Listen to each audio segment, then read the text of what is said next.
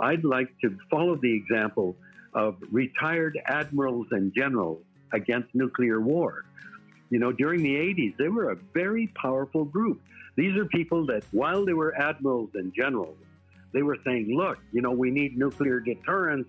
Our nuclear arsenal's got to be bigger than the Soviet Union and all that. The minute they retired, they began to say, look, this is crazy. Nuclear weapons don't make us safer. And they had a huge impact. So as an elder, I don't have to worry about whether the nature of things will get into trouble. I don't have to worry about whether this corporation is going to lose its profits. I don't have to worry about any of those things.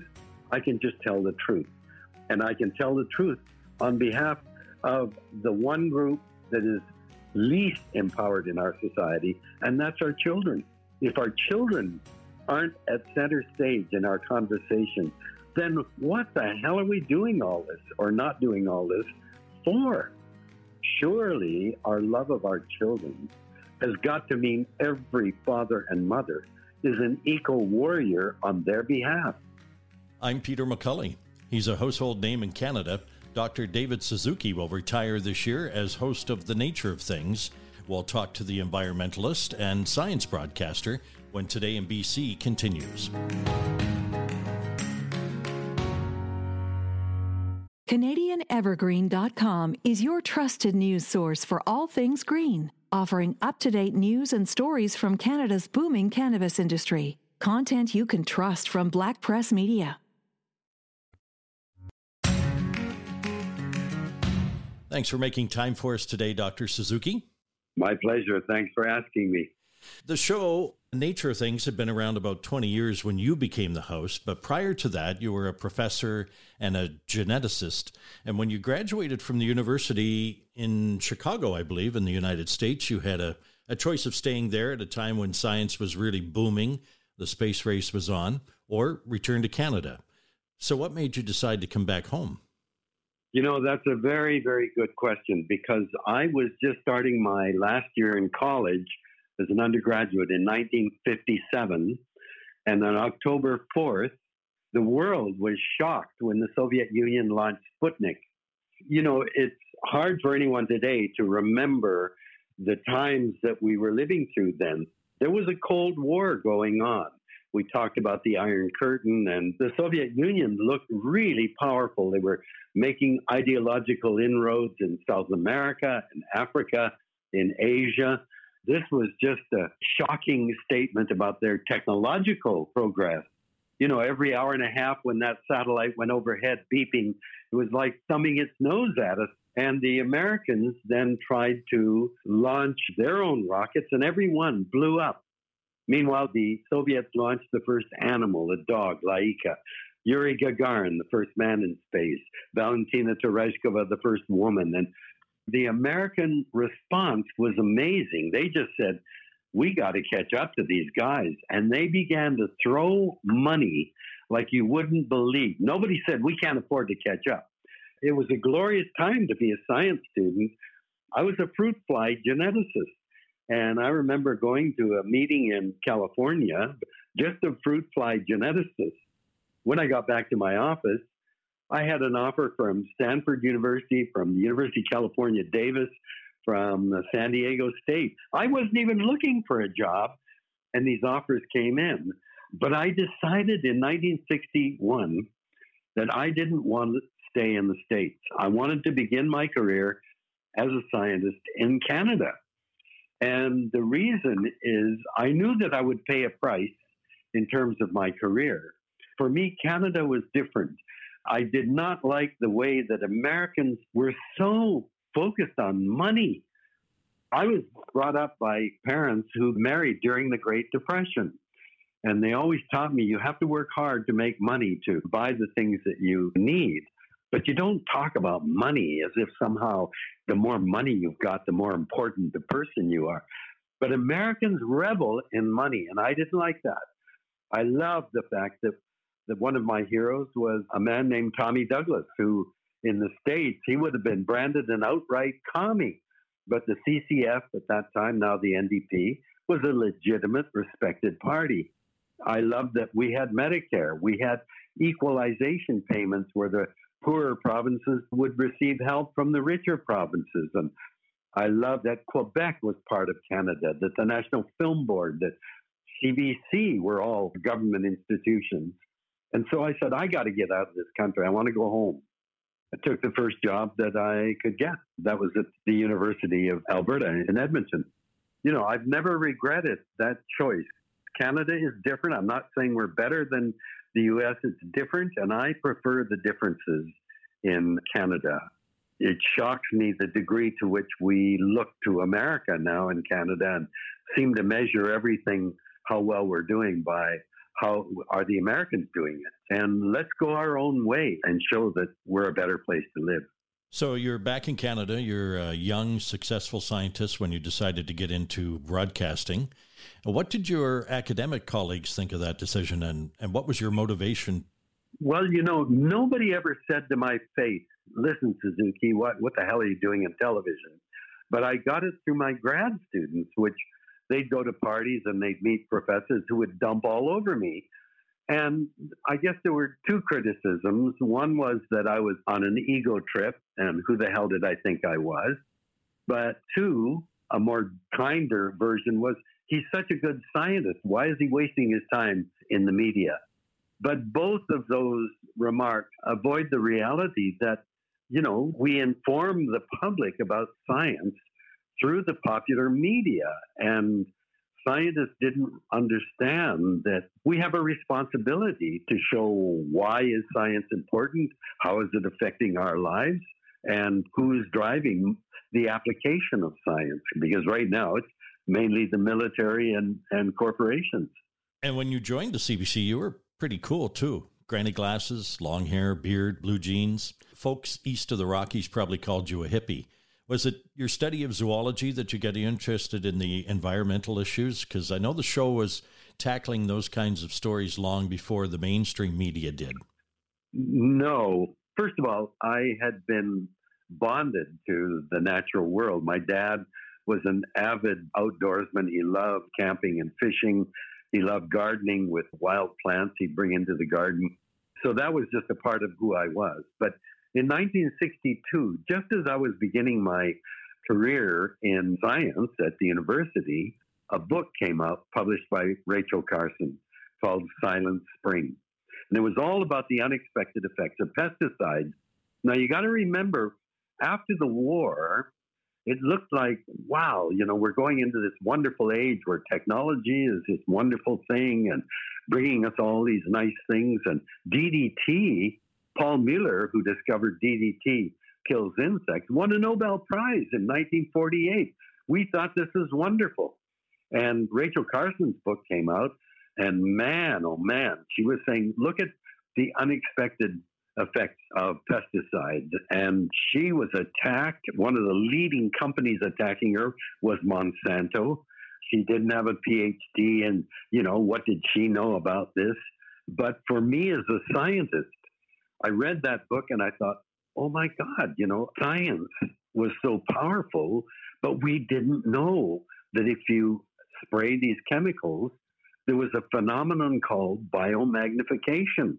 It was concentrated up the food chain. So by the time you get to the shell glands of birds, you've concentrated DDT hundreds of thousands of times more than when you sprayed it onto fields.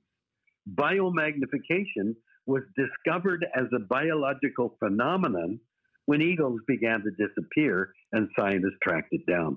So for me as a scientist, I began to realize, oh my goodness, science has huge impact, but we don't know enough to anticipate the negative consequences. You know, we've seen that with nuclear weapons. We didn't know about radioactive fallout until after the bombs were dropped on Japan. We didn't know about the ozone layer effects of CFCs. We didn't know that thalidomide would cause defects. I mean, all kinds of things where, for the best intentions, we discover that we don't know enough. And so I became involved in the environmental movement. But as a scientist, always aware, we need science to tell us the state of the world. But science and technology are not going to get us out of the problems. without a change in the way that we see ourselves in the world? It's a tough question simply because of the size of the body of work that we're talking about. But over the 43 years that you've hosted The Nature of Things, what shows or topics would you consider to be those that you're most proud of, and why? Wow, I could go down dozens and dozens of films. I think overall, though, the important thing is the longevity of the series. I remember back in the 1970s when a show came on, Some of Our Best Friends Are ... And the whole idea was, this is the day of women's lib. And this program was saying that some of our best friends are pigs. And I was outraged that they were getting a huge amount of money. Meanwhile, The Nature of Things was kind of, muddling along on a limited budget. And I'm going, what the hell? Our show is so important. And Jim Murray, the executive producer, said, Suzuki, the important thing is hang in there, stay on air. And he was right. Think of every year when every network announces its exciting new programs, and how many of them survive longer than 6 months. The vast majority of these hot new programs coming on never make it beyond a year. And the Nature of Things, when you think of it today, that it's been on since 1960, that is, to me, an example of survival of the fittest. We've got a message and we've stayed on air. So the sum total of the message, which is science affects your life and you better learn about that we're a part of the natural world. Look at nature and how wonderful nature is. Those are messages that over time, the series was able to bring home. Of course, I think of shows that had an immediate effect, like the program we did on the Amazon back in 1989, a 2-hour special called Amazonas, The Road to the End of the Forest. We did a show on the great dam being planned at Grand Baleine, the Great Whale Project. I believe that our program stopped that dam from being built. We did shows on the pharmaceutical industry, many, many different programs. But I think it's the sum total that really is the great contribution of The Nature of Things. Let's talk about what goes into the show. You're in front of the camera, supported by a huge team of writers and producers and camera people over all those years. I think that's an extremely important point, and thank you for bringing that up. When I first got involved with the Nature of Things group in 1974, when I was asked to be the host of a new program called Science Magazine, it was run in partnership. The Nature of Things ran for half a year, and then Science Magazine followed the next half. But I was still a full-blown scientist. I had a lab. I was working full-time. One of the first shoots we were on, we were in New Orleans, and I sat on a stool, and the camera assistant came in and set up the camera, and then one of the researchers came in and adjusted the background so it looked all sciencey, and the sound man came in and arranged the sound, and I'd have to test 1, 2, 3 and all that. And then the lighting man came in and arranging. All this is taking time. And, I'm sitting there trying to be patient.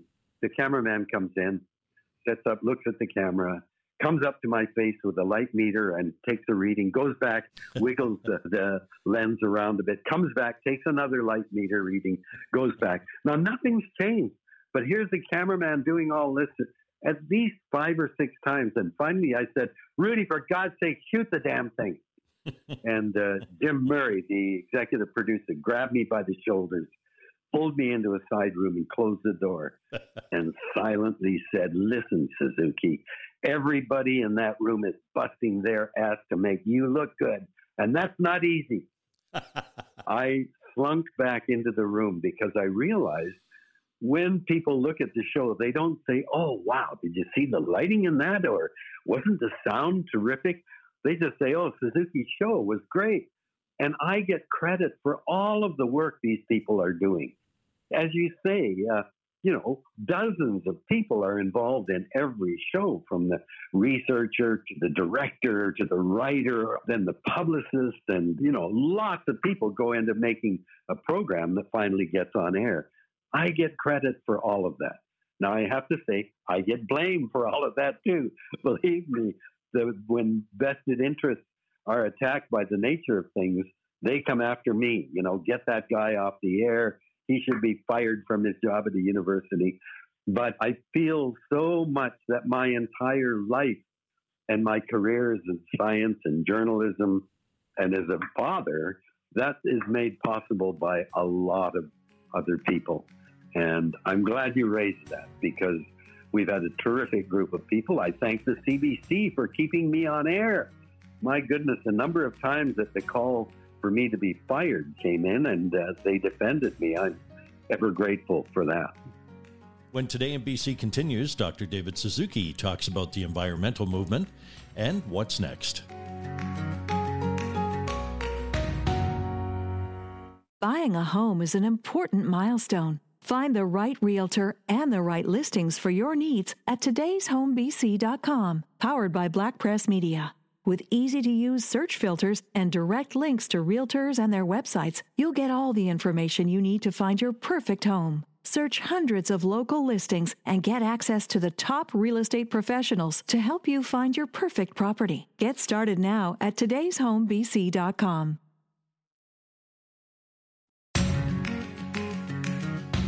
I'm Peter McCulley. Today in BC is a Black Press Media podcast.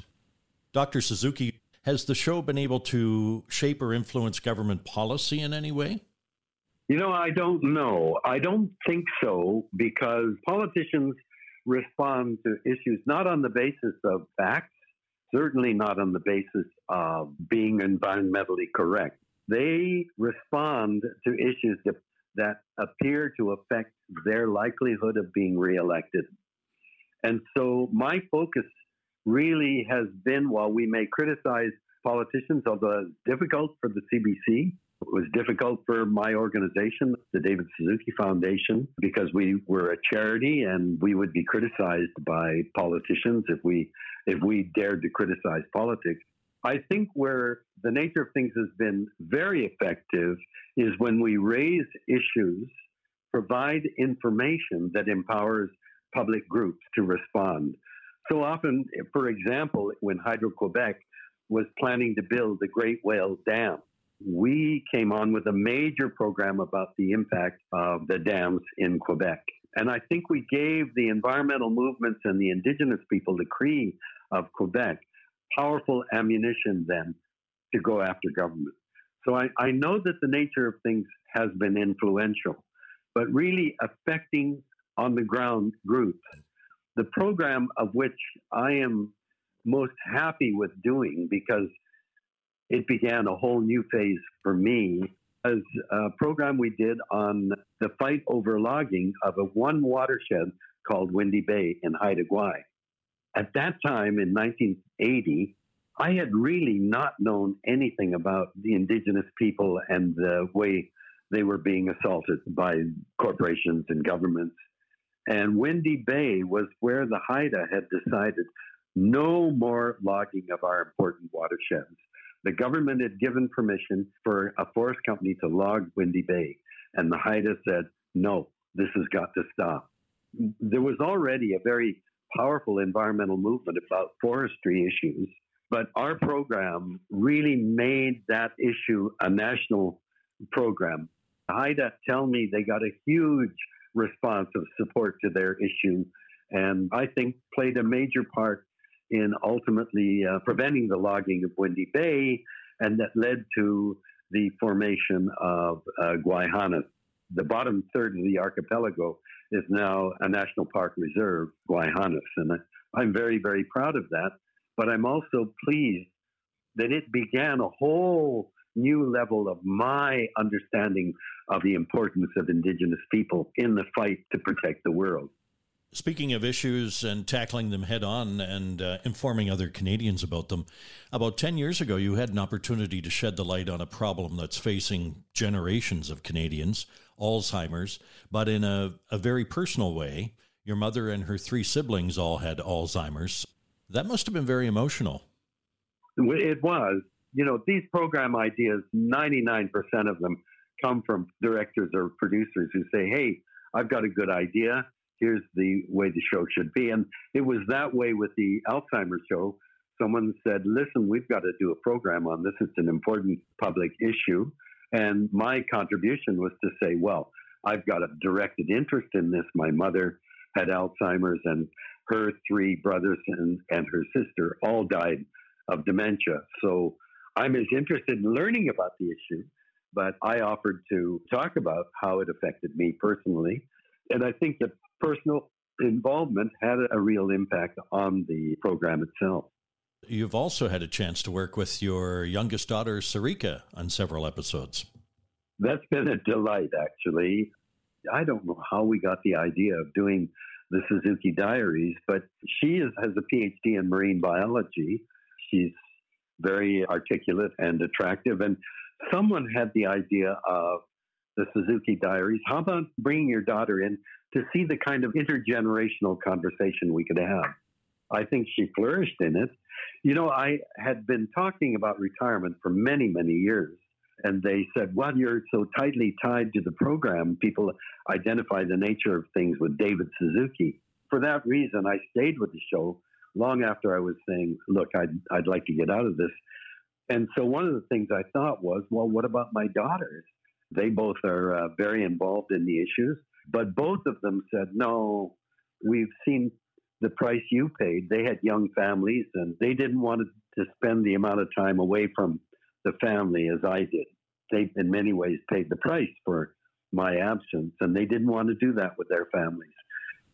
So really, the involvement of Sarika was just the idea for a new way of intergenerational stuff. And then it became clear that she could be a good on-air person.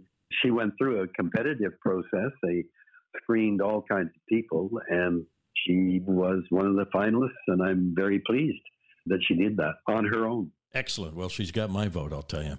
Thank you. Thank you.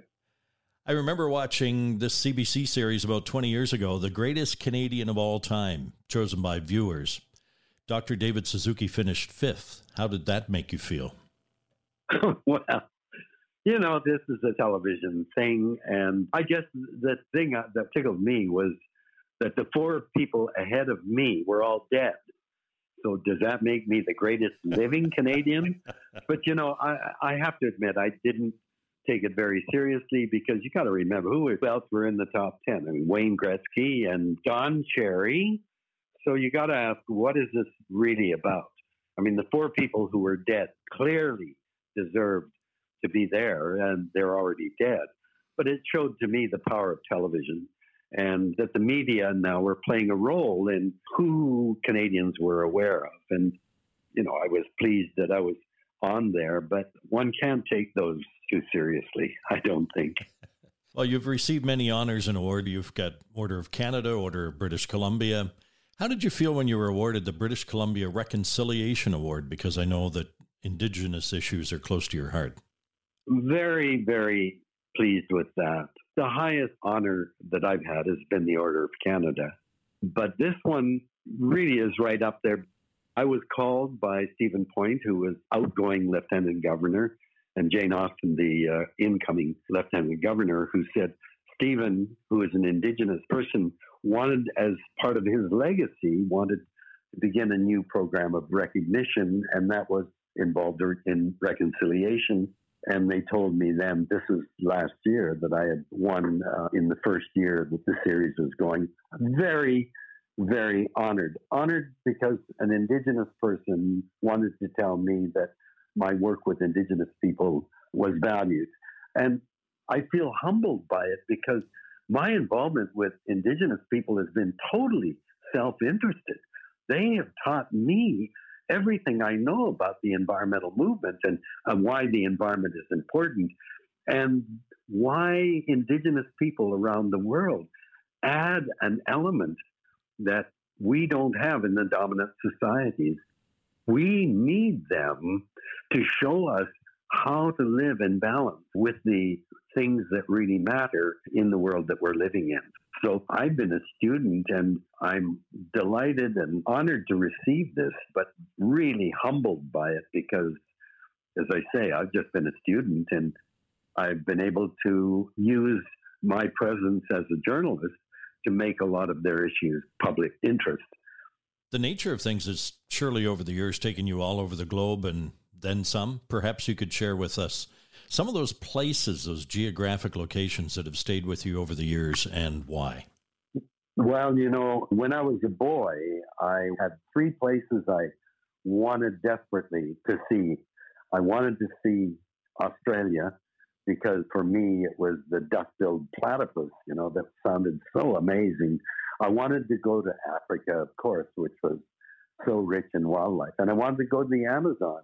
When I was a boy, it was still a vastly unexplored area that was filled with people, cannibals and all kinds of people. And that was exciting to me. And thanks to the nature of things, I visited all three of those areas that I dreamt of as in a lifetime. But of course, it added more.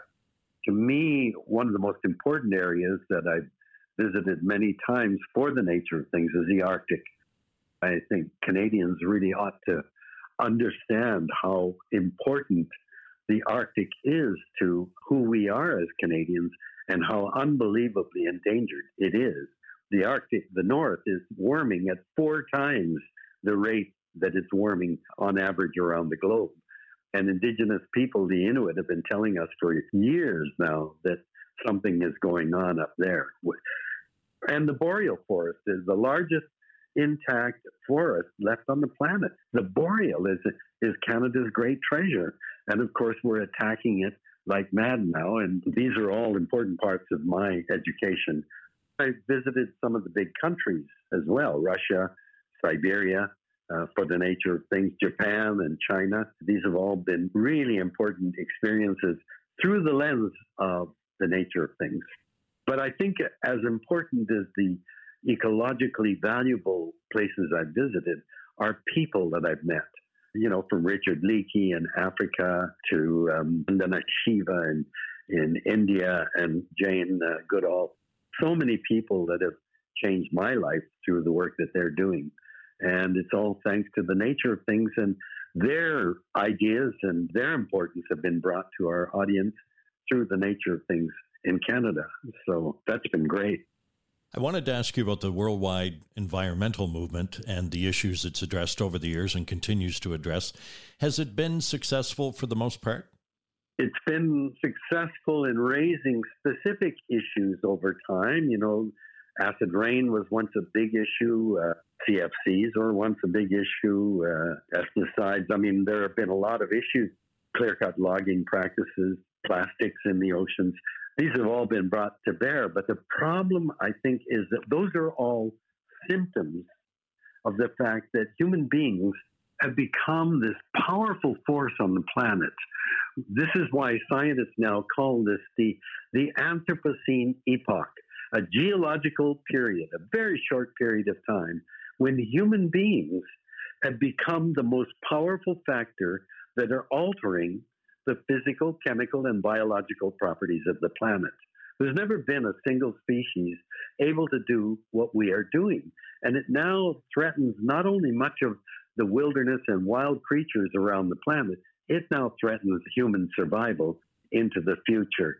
This is an amazing period, and we have to realize that the very institutions we've created to manage human behavior, that is our legal systems, our economic systems, our political systems, they're all designed around us. Nature is not at the center of our legal, economic, and political systems. Nature is just an adjunct, a side issue. If we can use nature in some way, great. Then we pay attention to it economically. I think Mark Carney in his book Values really stated it really clearly. Amazon, the company that Jeff Bezos founded, is worth economically hundreds of billions of dollars. Amazon, the greatest ecosystem on the planet, has no value in our economic system until someone cuts it down for the logs, or until we dam it, or until we clear it to begin growing soybeans or cattle on it, until we develop it for cities. But left on its own, the Amazon has no economic value. Well, if that isn't an indication that something is wrong here, I don't know what it is. But, you look at what Lula, the new president of Brazil, has. He's going to have a battle. He wants to put indigenous people at the center of the Amazon. He wants to protect the Amazon rainforest. But until he gets money, and here I think we have an opportunity in rich countries, we stand there going, tut, tut, tut, don't destroy the Amazon. Well, damn it all, it's a system that we depend on here. We're the rich countries. Let's pay money to Lula so that he can put the money into protecting the Amazon. We haven't shifted the way that we see our place on the planet. That's why indigenous people are central to it. We have to indigenize ourselves as a species. Every people have to become the people of that land, because the minute you see your identity, your very life, your well-being depend on the place that you are living, then protecting that becomes your highest priority. And that's what indigenous people are telling us. We have a responsibility. You hear indigenous people speaking of 7 generations. You think back on 7 generations of your ancestors. What did they do and what did they leave us? Now think on 7 generations of our children. What the hell are we leaving to them? And they tell me it's not just 7 generations of people. Think of 7 generations of the trees, 7 generations of the fish, 7 generations of the coral reefs. We've got to think long term. And our institutions simply don't do that. Our institutions think the laws are governing everything. We think that our economy is the highest priority and everything's got to serve its continued growth. Our politics, which are based on inter-election intervals, our politics dominate the big decisions that we're making. And in thinking that way, the environmental movement has fundamentally failed. We haven't made that shift. You see, stopping pollution by a chemical plant, stopping the clear cutting of this forest doesn't solve the long-term problem. The corporations are still there. They still want to pollute because the earth doesn't have an economic value, so do it for free. We still need trees, so let's keep cutting them down. We need a different way of seeing our place on the planet. And that's what the environmental movement now, working with indigenous people, can be the long-term solution to getting out of this. Just because we won't see you on the Nature of Things every week after this current season is over, I can't imagine you're going to be sitting still for very long. You've authored or co-authored 52 books. What have you got planned and what are you working on? Well, I think this is the most important phase of my life. You see, I belong to a group that are absolutely unique in our country. Elders. We've lived an entire lifetime, and when I hear people talking about climate change and all that, and they work for the oil companies, well, what the hell do we think they're going to say? Elders don't have a stake in the status quo. We're retired. We're beyond that. I'd like to follow the example of retired admirals and generals against nuclear war. During the 80s, they were a very powerful group. These are people that, while they were admirals and generals, they were saying, look, we need nuclear deterrence.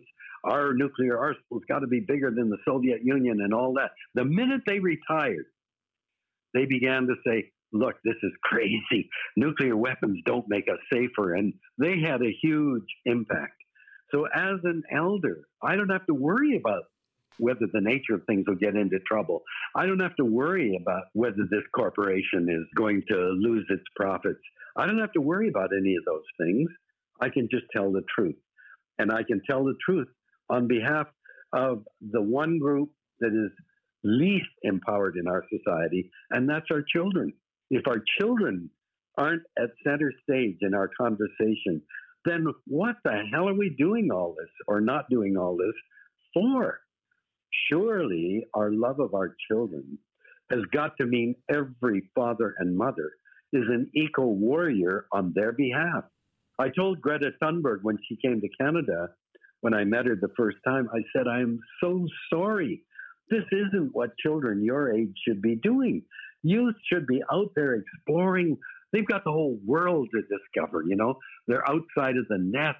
They're going to high school. They're beginning to date. They're beginning to hang out with other groups. They're just looking at what they like and what they don't like. They're just exploring the world. Mom and dad should be fighting like mad to ensure that their future is rich with opportunity. If mom and dad aren't out there fighting, if our love of our children isn't enough to motivate us, then what the hell does that say about us as a species? You know, that's an indictment. I really believe what Neil Young is now saying, you know, love Earth. Love has got to be the motivating and driving factor in everything that we do now. Love our children. Love Mother Earth, because she is truly our mother. She gives us everything we need to flourish. I'd like to thank Dr. David Suzuki for being with us on this edition of Today in BC. If you have suggestions or comments, send a voice message to podcast@blackpress.ca. You may be part of our podcast mailbag segment. You'll find Today in BC podcasts on iTunes, Spotify, Amazon, iHeart, and Google Podcasts.